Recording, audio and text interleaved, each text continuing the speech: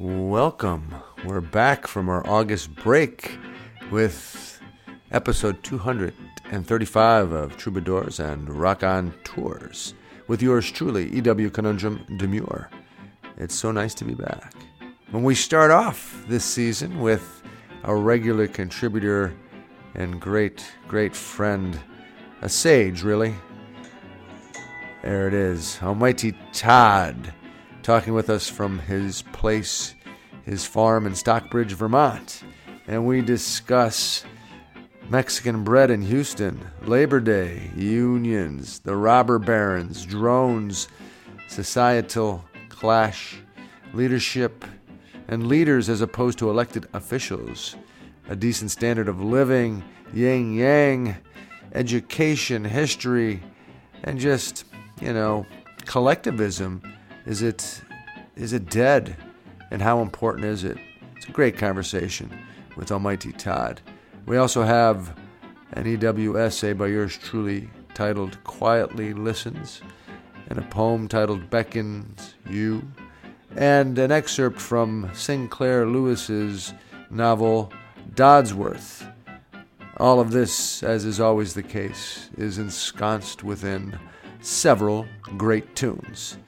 So nice to have you with us. Let's get to it. Episode 235 of Troubadours and Rock On Tours.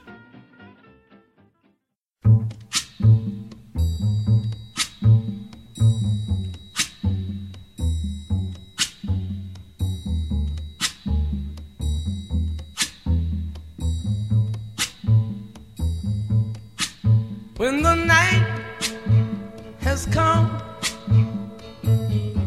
and the land is dark and the moon is the only light we'll see. No, I won't be afraid. Oh, I won't be afraid. Just as long as you stand by me. So darling, stand by me. Oh, stand by me. Oh, stand by me. Stand by me. If the sky that we look upon should tumble and fall, or the mountain should crumble to the sea, I won't cry, no, I won't shed a tear. Just as long as you stand by me. And darling, stand by me. Oh, stand by me. Oh, stand now. Stand by me. Stand by me.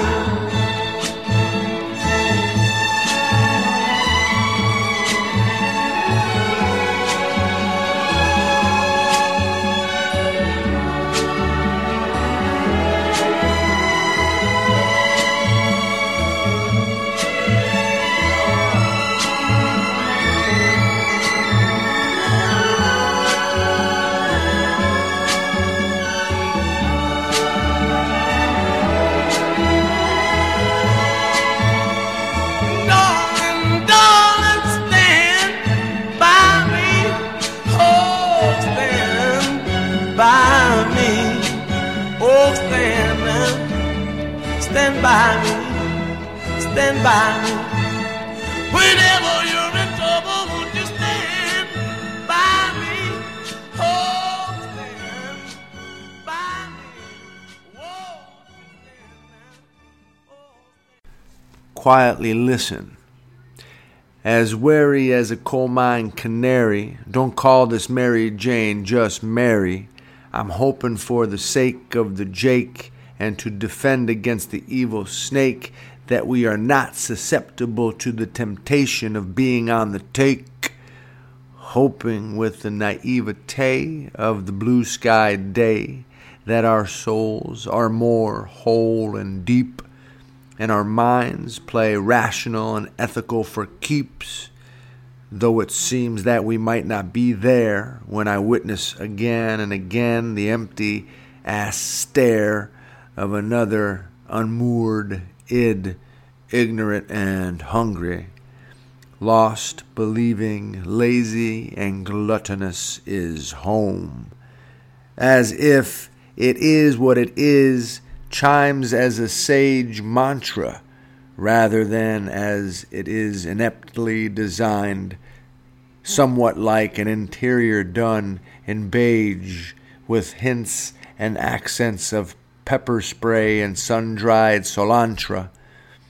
And yet, still hopeful this balding boy dost be, as the end of summer glistens, we sit with the crickets and in comfort quietly listen. 1, 2, 3, 4.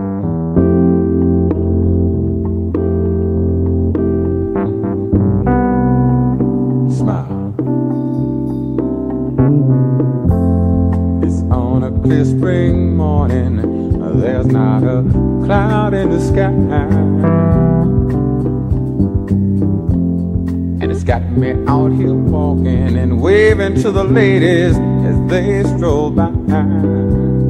And I ain't forgot for a moment all the things I need to do. But when I see that old sun shining, it makes me think that I can make it too. Yes, and all I really wanna say is that the problems come and go, but the sunshine seems to stay. And just look around, I think we found a lovely day. The flowers woke up blooming and put on a color show just for me. I appreciate it. The shadows dark and gloomy, I told them all to keep the hell away from me, because I don't feel like believing everything I do gonna turn out wrong. Or when vibrations I'm receiving say, hold on, brother, just you be strong. Yes, and all I really wanna say is that the problems come and go, but the sunshine seems to stay. Hey, just look around, I think we found a lovely day. Sometimes it rains and I feel kind of strange, because it seems like my problems begin without the sunshine on which I depend. And all that make me feel like I need to hear the sun say is, hey, just look around, I think we found a lovely day. I think we found a lovely day. I think we found a lovely, lovely, don't it feel like a lovely day?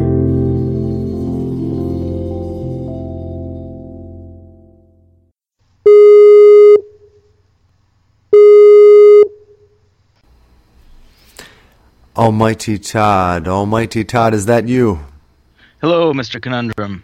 It's a pleasure to have you on Good the to program. hear from Yeah, same here, brother. I mean, just coming back from our annual August break with Troubadours and Rock on Tours, and rejuvenated. And I like to start the new season with a fresh yet wise perspective, and I think you fit the bill, of course.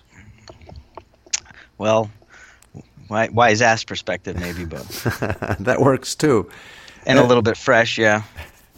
You want to talk about? I know one thing you want to talk about in particular is Mexican bread in Houston. I don't know what else you want to talk about this go around. How's everything? How's everything in Vermont? It's going okay. Yeah. I mean, it's Labor Day weekend, and I always think of Labor Day as this.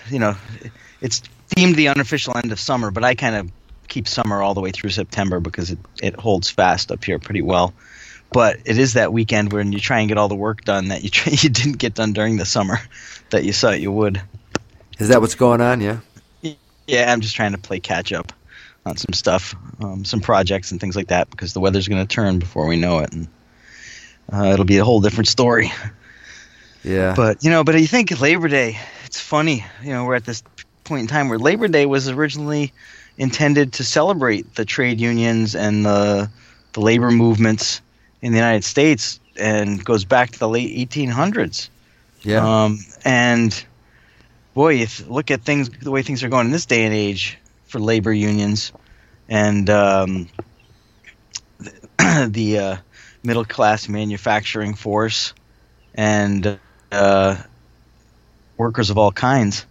And it makes me think that the way things are going and the way executive orders are getting reversed and regulations are getting reversed and protections are getting reversed, that within a couple of years this holiday might be like artificial intelligence and capital gains day. Maybe. Yeah, I think the private workforce, the number of people in unions now is in the single digits. It's incredibly low, and I think maybe a half a century or less back, maybe a third was more like it.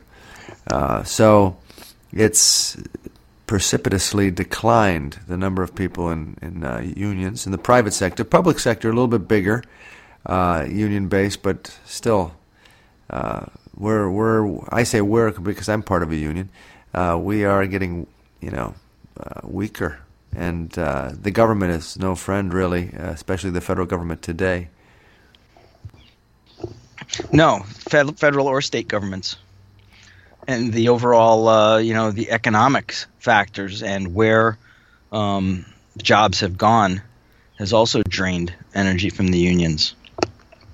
Yeah, and I mean, why is that a bad thing in your view? Maybe it's it's a free market. It's capitalism. Unions lost. Yeah. Well, I mean, yeah, and sometimes they lost because they got beaten up by the owners of corporations, and at some point, the government had to step in and say, no, the workers need certain protections. They're a vital part of the economy, and so. Unions have shrunk, and it's also been harder for other sectors to form unions, like people that do home health care for the elderly or for the infirm, and the fast food workers. Would they be needing to lobby for either municipal or state minimum wage gains if they as a labor force had the bargaining power to make the market move the compensation? Well, I don't know. I mean, I'm no expert in labor relations or labor law or by any stretch of the imagination. You have far more experience than I do in those zones. But I think about it because this is another holiday like Memorial Day that has become more about corporate sponsorship by football teams and Charbroil and Budweiser. Sorry, I shouldn't have even given them plugs. No, you shouldn't have. You can bleep that out. Yeah. Well, but you know what I mean. It's like the what the holiday stands for has kind of lost its meaning for pretty much everybody. I don't know if even folks that are in unions take it to heart.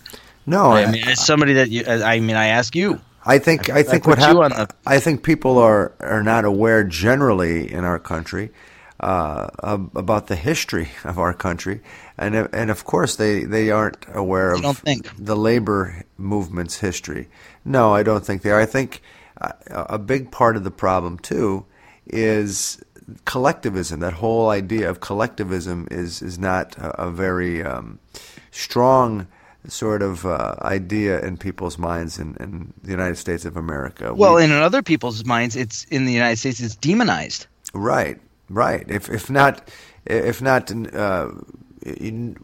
without any thought, if there is a thought that comes with collectivism, it's a negative one often. Yeah, they're socialists or they're communists. Now, the other side of it is unions. Sorry, I don't mean to jump in, but that just made me think.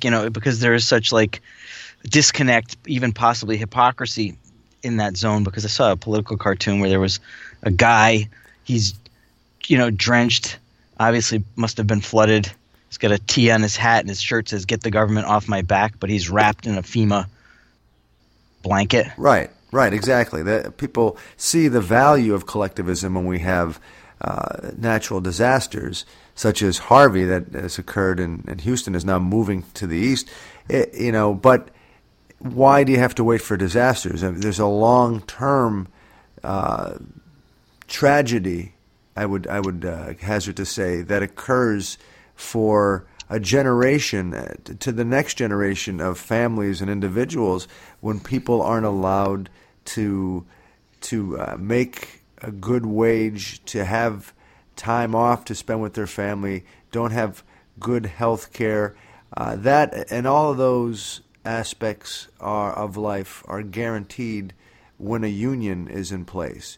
Now, the other side of it is, or at least that's the goal. That's the goal, and the other side of it is which is crazy because that should be the goal of everybody. It should be, and unions though have been guilty too, because unions, like anything human-made, when they get big enough, they become corrupt and somewhat arrogant, and unions have done that as well, and in many instances.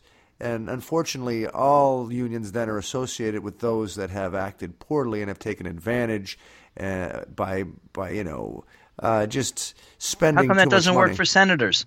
Yeah, good point. Good point. I don't know. You want it fresh. I don't know why it doesn't work for senators or for the President of the United States of America right now. Why do those folks, those power mongers, get away with graft and arrogance? And unethical behavior. Why? I don't know. That's a good point. It's not unethical if you don't have ethics to begin with. Well, objectively speaking, it's not unethical to them. No, because they don't see it. So yeah, I'm concerned about unions as well, and I do. Right now, where I live, the school year is just about to start, and there are several school districts that are seriously considering going on strike, and that's because the wages in their view aren't good enough, and health care is being whittled away, and they have to pay more and with less coverage, things such as that. But at the same time, the municipalities that these districts are in are poor. And everything is reliant on property tax, and the pensions also, they are just draining all this money from people that don't have it. So there's a larger problem that basically makes us all go to the lowest common denominator, as you pointed out. Everybody should have a high quality of life with regard to their pay and their time off and their health insurance, and unions seek that because they know it's healthy, it's right. But no one gets it anymore, so why should they is the mentality. And we can't afford it. We can't afford it for them because we're struggling too. Because something's broken, larger, and the system is broken, our society, our capitalistic system. Amen, brother. I don't know. I mean, I wish I had answers for you, but yeah, it seems like we have to go through these cycles. We've talked about this before. It was the robber barons in the late 1800s. Where capitalism has to be reined in, and unless there's a societal will to do so, it doesn't happen. because, and you can see, I mean, we're moving in this place where the robber barons are no longer building railroads. They're building derivative swap schemes. And there's no jobs that come with that, really. Right. At least when they're building railroads, you can get some work.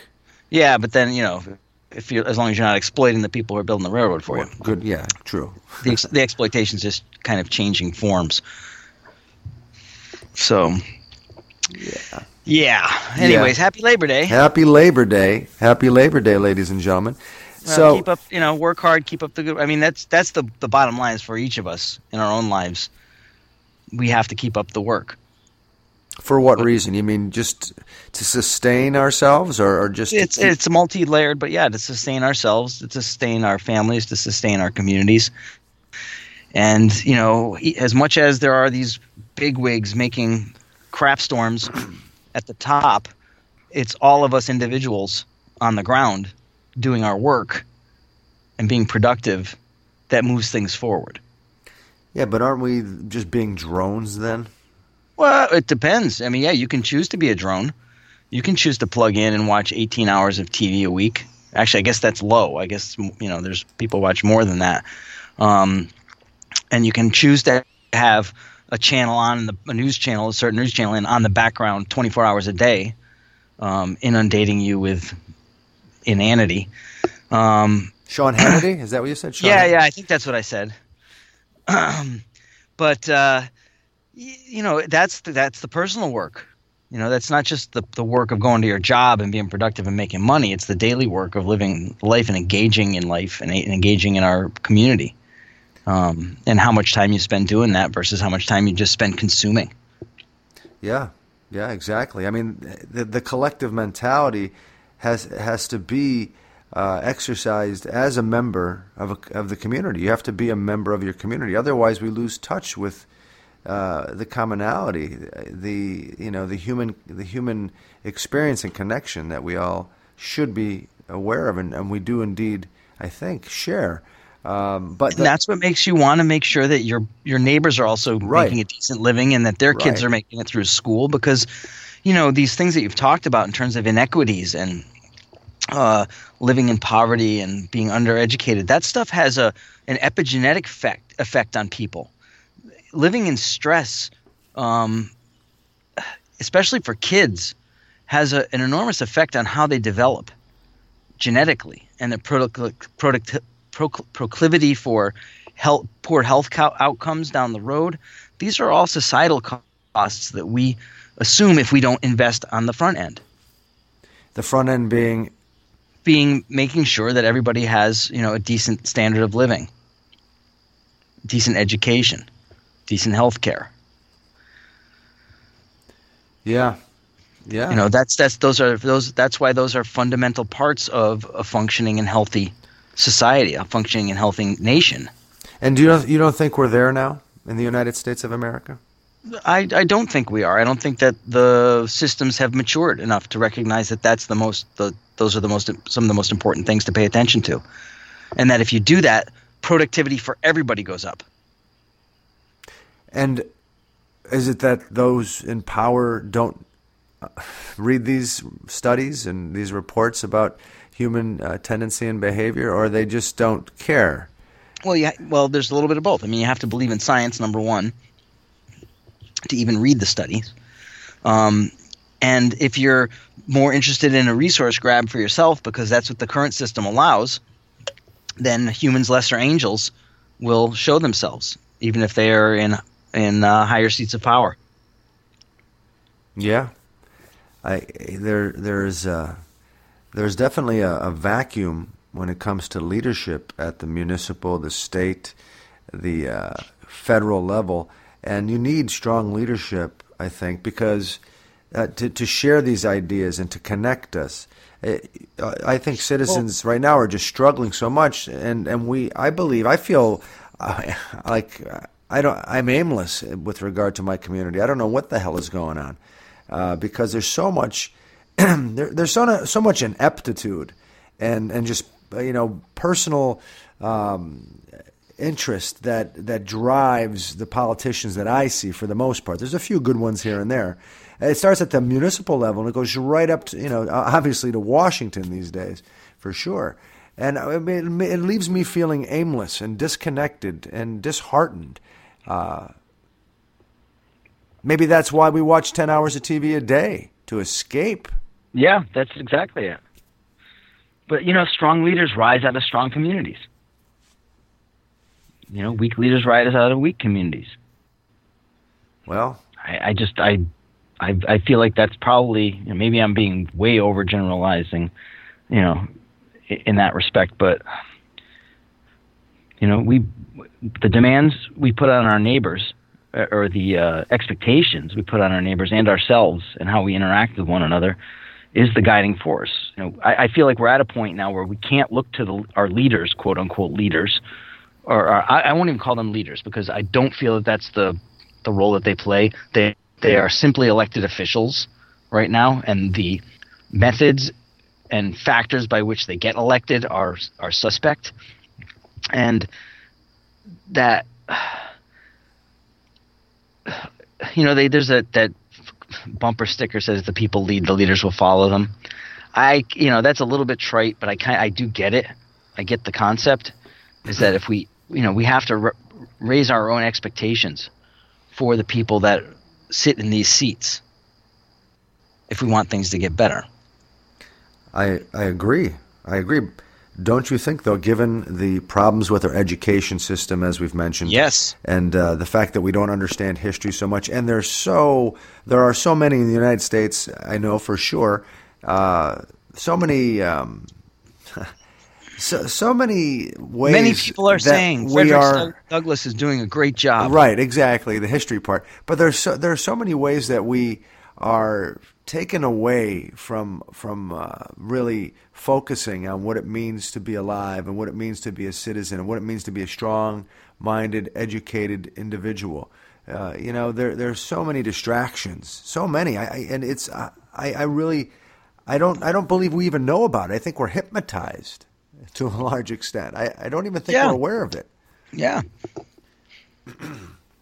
Yeah. Well, that's why that tune out that was in the 60s, I think on some levels, people do need to consider doing that, or, creating a space in their day where they do put the phone aside so they're not looking at Facebook or what's the latest best cat video. Not that I don't like cat videos. But yeah, it's personal discipline. And this is where there is a certain very conservative faction that talks about personal responsibility, but I think that it gets warped a lot of the time, and puts personal responsibility on people that do not have means. Right. In a lot of ways. Right. Just ignoring puts social responsibility. ills. It puts responsibility on people that have no ability to meet those responsibilities. That's not correct. But I'm talking about just each and every one of us. Personal discipline and responsibility. I got to catch myself saying, I'm not going to watch Netflix tonight. I'm either going to read a book or I'm going to bed early so I can get up early and do something else. I have to have that talk with myself periodically. Yeah, I lose that argument. Netflix wins usually. and we got to bleep those the brand names out again. We do. Ladies and gentlemen, we're talking to Almighty Todd, a regular contributor to Troubadours and Rock on Tours. I'm E.W. Conundrum. And we took the month of August off, as is our tradition here on Troubadours and Rock on Tours. And this is the first episode, 235, but the first of the new season. We have a lot of great guests coming up this year, and Almighty Todd is starting us off. We're talking about Labor Day and labor and unions and a decent standard of living, education, being a drone, leadership, elected officials, so many interesting things. The fact that capitalism is sick. Society is lost, perhaps. Or maybe you and I just don't get it, Todd. No. Well, no, I think there are systemic problems, but individuals still show through. And so there was that article I sent you about the bakery. The Mexican bread, right? Yes. In Houston. during Yeah. Harvey. Yeah, that's a great Yeah. story. Yeah, and this is it's a great story on a lot of levels because it's Share it with the you know, folks. Share it with the folks. Give us a Well, synopsis. just if you the quick synopsis is that there's a a Mexican bakery that's been there for a few generations. It's an immigrant family that's done well by themselves and for the community, and they're a much loved fixture. And some bakery workers found themselves trapped by the floodwaters, and they just figured out what they needed to do was they just started baking bread, and they baked like 4,400 pounds, I think. It's like 4,000 loaves or something. Well, they made a ton of bread, and when the owner showed up the next day, he was like, "Okay, we got to start distributing this," and they took it to shelters, and it's like, without even a moment's notice, these people and this business owner took it upon themselves to throw everything they had into the community. Right. And having been through a flood situation myself, my my heart really goes out to the folks down there because I know what a big traumatic experience it is. And we were okay. We had friends that lost their homes, and It's up there in Vermont a few years ago. Yeah. Flooding. Yeah. Yeah, it was just 6 years ago. And this brings up a lot of memories of what it was like. And there's a property just across the river from us that just finally the end of June finished up its FEMA flood mitigation buyout. So it's almost 6 years later, and that business is still being tied up. And so even though people say, "Oh, we're going to get back quickly," and all, it's going to be a long road for a lot of people. And I guess I heard something on the order of 364,000 FEMA applications have already been placed. There's 500,000 vehicles in one county alone that have been destroyed. It's an enormous thing for that populace, for the fourth biggest city in the United States. Yeah, I mean, 30% of the city was submerged, from what I understand. And we also have to, I think, bring up that it would have happened regardless because it was, they said a 500-year storm. But it was even worse, I believe, because of poor environmental regulation in Houston. There's no zoning laws, tons of pavement. There are no zoning laws, and that's a really big problem if you're building in a flood-prone area, which Houston is. Will we learn from that? I asked the question, and again, I don't go back to the well, bakery. Those folks are Mexican American, and they want to build a wall. Well, they're American Mexicans. American Mexicans. Well, I decided when I just for what it's worth, when people bring that stuff up, I flip it around. It's if you're here on a green card, then you're still a Mexican American. But they're looked at because if you're a citizen here, then you're an American Mexican. I get you. I consider myself an Italian American, and I'm a citizen. But I understand what you're saying, though it doesn't make a difference. They still look Mexican, I presume. So people are going to look at them as the other, and that they shouldn't be here. And when you look at history, actually they've always been here. We took over. They were here first. Yeah, they were here before us. We just kind of took over their country, way back. We bought it or whatever. I think we took it. Oh, there was one protest sign that I saw that just said, "LOL, your grandchildren are going to be brown." That's funny. Oh man. So do we learn? Will we learn, from some of these experiences? Will we soften up? Will we break out of our hypnosis? And why does it take tragedy and extreme situations for us to get there? As another question, myself included. It always does. Yeah. It comes down to, even for people, whether it's people, municipal, state, federal, it takes tragedy for us to reset our mindset, or some amazing event to shake us up. Right. Yeah, exactly. And so, but I think people do change. Ideas change. There was actually a piece I was hearing about a development in New York. A company had bought land that they were going to develop a new building on, and they bought it right like a month or two before Superstorm Sandy. And so pretty much everybody on the design team had some experience of the storm and brought that with them to the architecture.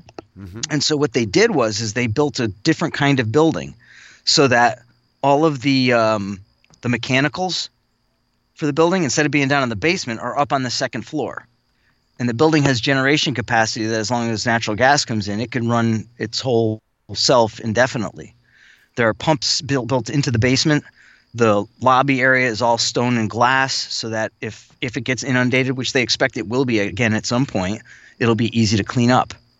And so, there's this dual thing that's going on in terms of climate change and doing what we can to mitigate the things we can in terms of our behavior that are exacerbating climate change. But then on the other hand, there's the coping aspect.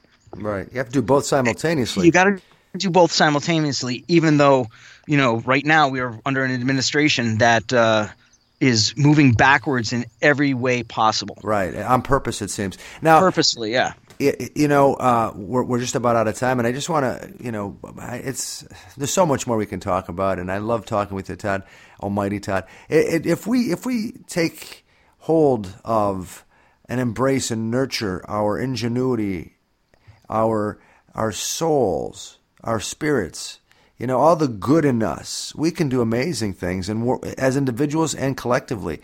Yet all too often, we fall into the depravity or the laziness, the sloth, the demons rather than the better angels, as you mentioned earlier. And I hope we can do the former more so than the latter. Well, I think it's that we're doing both at the same time.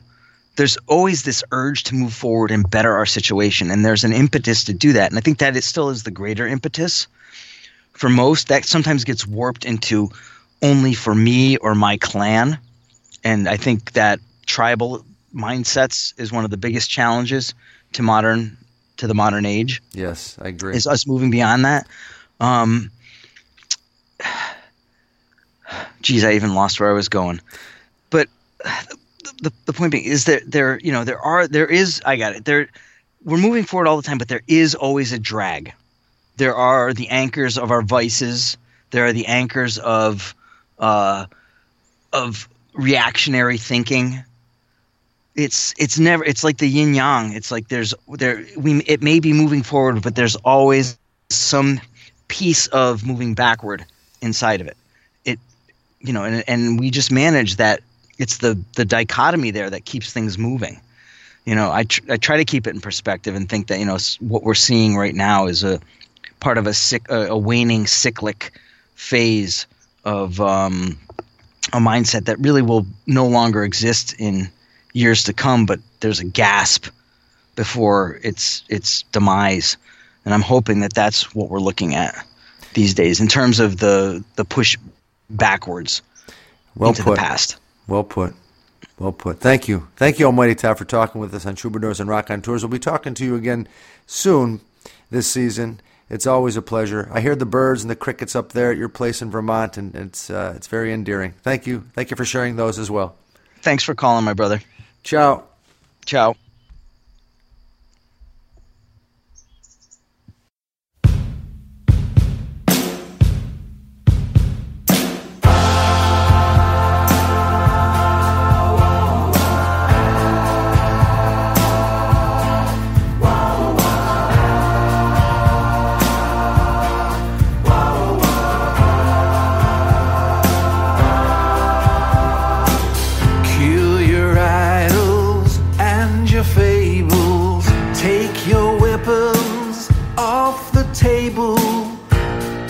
It's only mercy now that you need in your world. Lay your burdens on my shoulders for a while until it's over. I'm gonna love you like we're all each other half. Well, I've got friends and I've got family. From Alaska to Miami, you won't believe the crazy shit they sometimes say.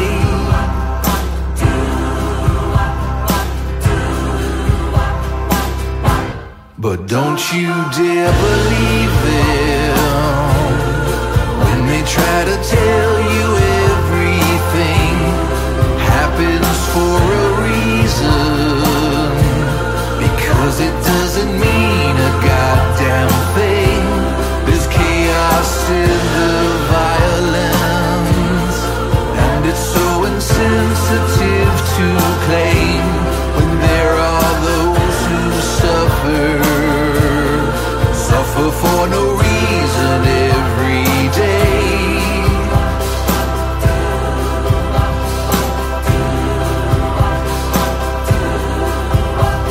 I don't believe in Armageddon, heaven, hell, or time regretted. I'm gonna love you like we're all each other have. So take your idols and your fables, trick your mind so you'll be able to deal with pain and death and loss of those you love.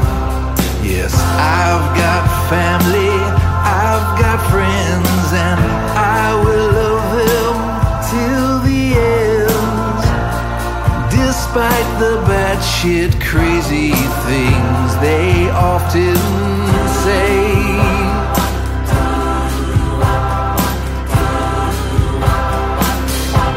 But don't you dare believe them when they try to tell you everything happens for a reason, because it doesn't mean a goddamn thing. There's chaos in the violence, and maybe all of this is all you get. So fill your heart with love and cherish what you can while you are here. And don't you dare believe them when they try to tell you everything happens for a reason, because it doesn't mean a goddamn thing. There's chaos in the violence, and it's so insensitive to claim when there are those who suffer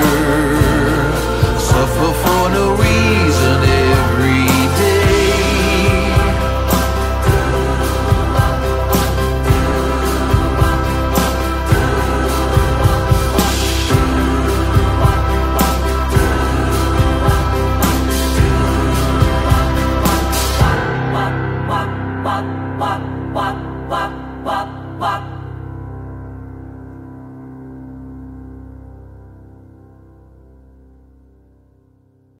Dodsworth by Sinclair Lewis, an excerpt.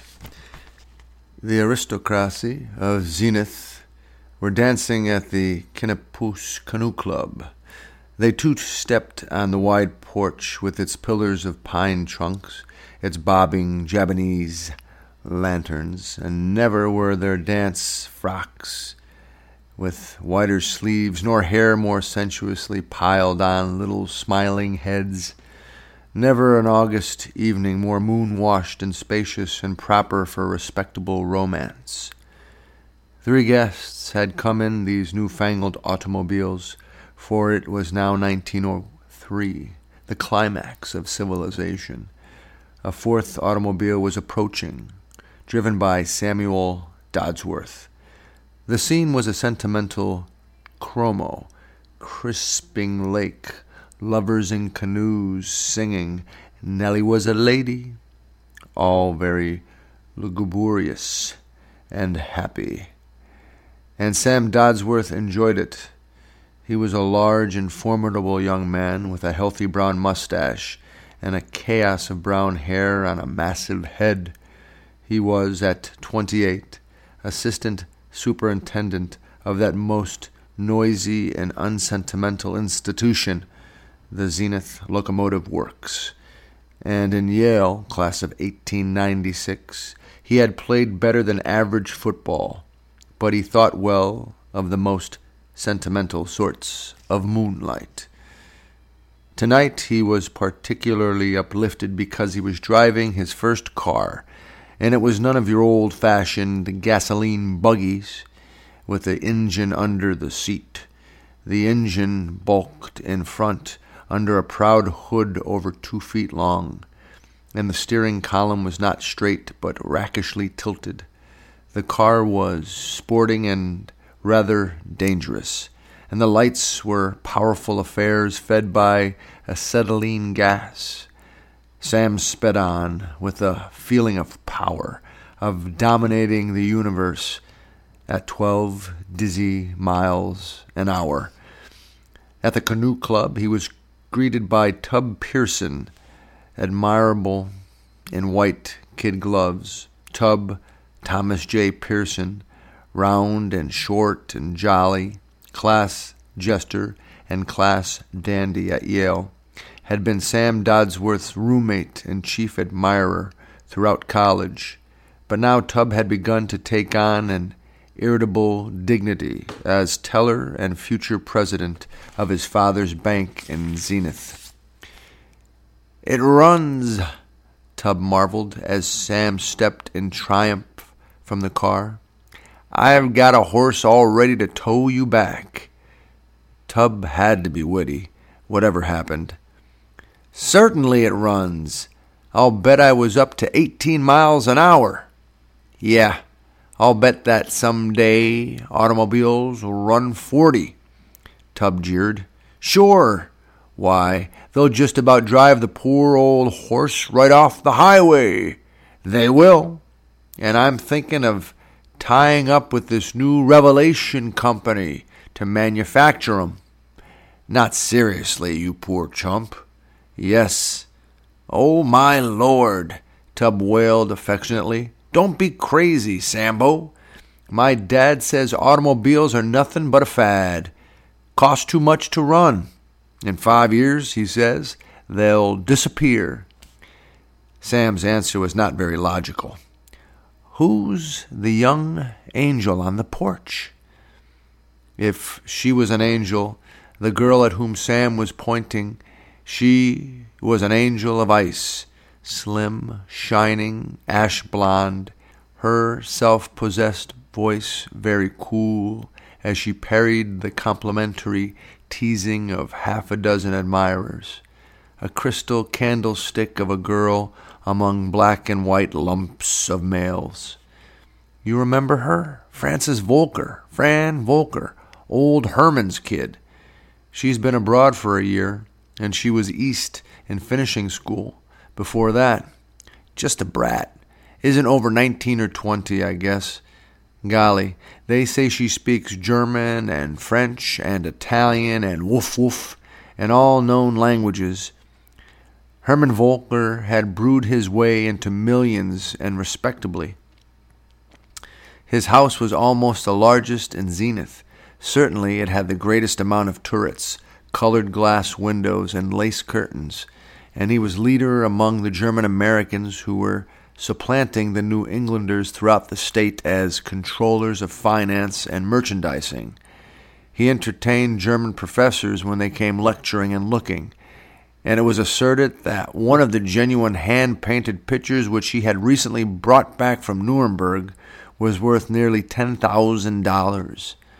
A worthy citizen, Herman, and his tart beer was admirable, but that this beef-colored burger should have fathered anything so poised and luminous as Fran was a miracle.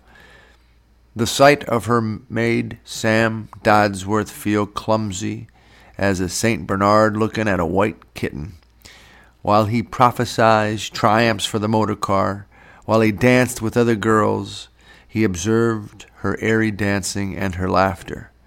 Normally, he was not particularly afraid of young women, but Fran Volker seemed too fragile for his thick hands. Not till 10 did he speak to her, when a partner left her, a flushed Corybant, in a chair near Sam's. "Do you remember me?" "Dodsworth. Years since I've seen you." "Remember? Heavens!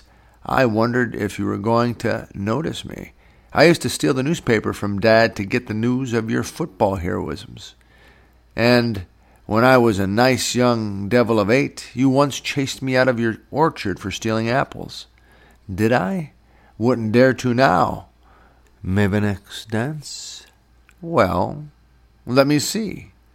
Oh, the next is with Levering Mott, and he has already ruined 3 of my 2 slippers. Yes. If he did not dance with any particular neatness, a girl knew where she was. With Sam Dotsworth, he had enough strength and decision to let a young woman understand who was doing the piloting. With Fran Volker, he was inspired. He waltzed as though he was proud of his shining burden. He held her lightly enough, and, after the chaste custom of the era, his hands were gloved, but his fingertips felt a current from her body.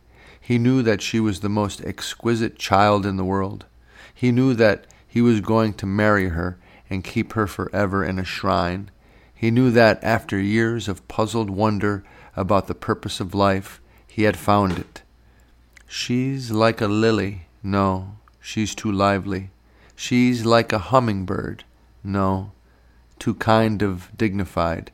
She's a flame.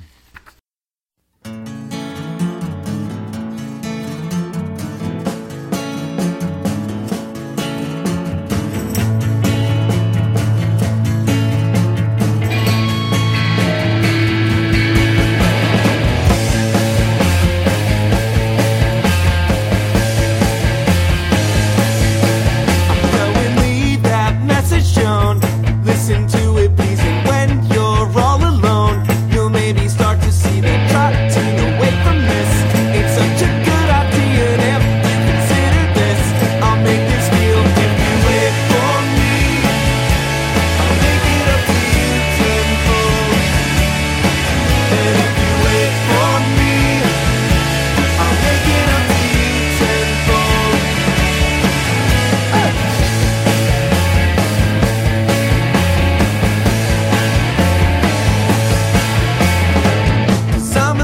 Like you all know, but you act so differently. From a young man I was a bit slow, so you'll have to wait for me. If you wait for me, I'll make it up to you tenfold. And if you wait for me, I'll make it up to you tenfold. I'll make it up to you tenfold.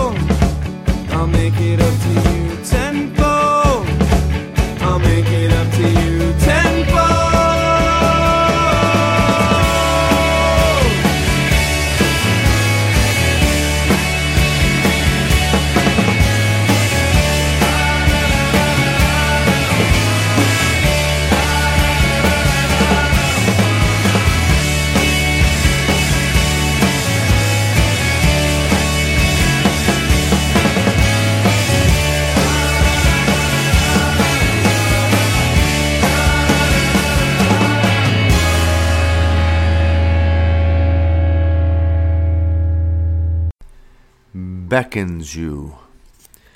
Pipsqueak parody and chopstick love, as the souls of the little ones teem wondrous, fragile, beautiful, and closer to true, the myths beckoning the good that resides way up above.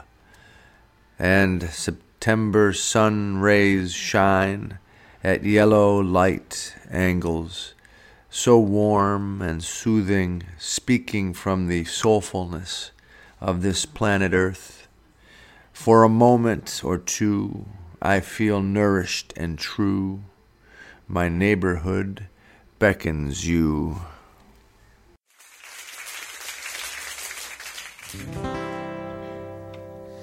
Chimney Falls is lover's place. I thought that I was young. Now I've freezing hands and bloodless veins, as numb as I've become.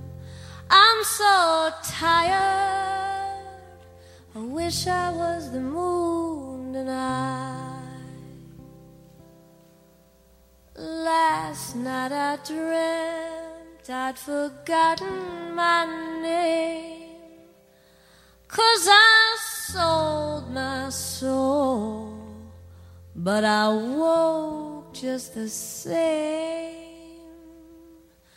I'm so lonely, and I wish I was the moon tonight.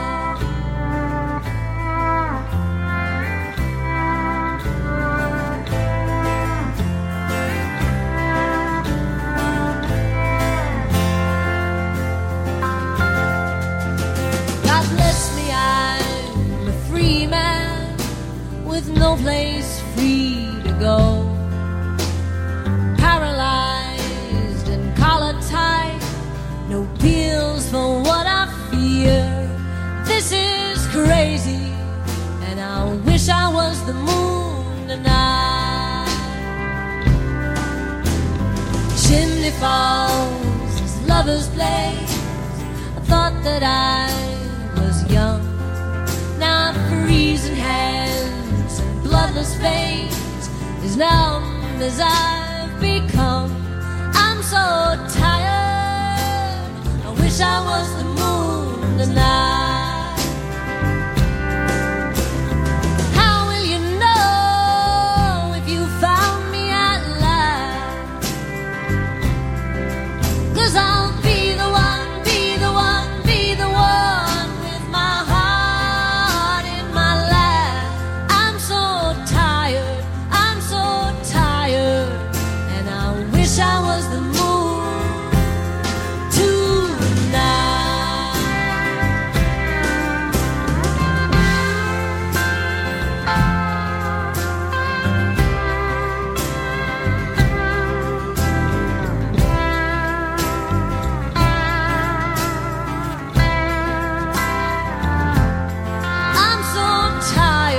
I'm so tired, and I wish I was the moon.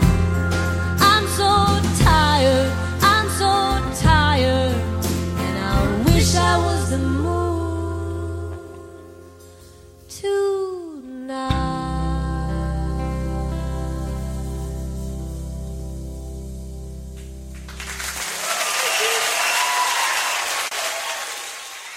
And there you have it, episode 235 of Troubadours and Raconteurs. Straight back from our summer August repos, as is our tradition. It is good to be back. I hope you enjoyed the program. I'd like to thank those folks who made this episode possible. First and foremost, my good friend and our resident sage, Almighty Todd, sharing some time with us from his farm in Stockbridge, Vermont. Thank you so much, Almighty Todd. It was a really nice experience talking with you. I also like to thank Sinclair Lewis for being a brilliant writer. I'd like to thank these musical artists, too. Django Reinhardt and Stefan Grappelli, The Temptations, Gil Scott-Heron, Eric Bachman, OK Paddy, Nico Case, Branford Marsalis, and Terrence Blanchard, too. Next week, we have famed, renowned essayist and cartoonist Timothy Kreider on the program. It'll be a great conversation, I assure you. Until then, have a great week.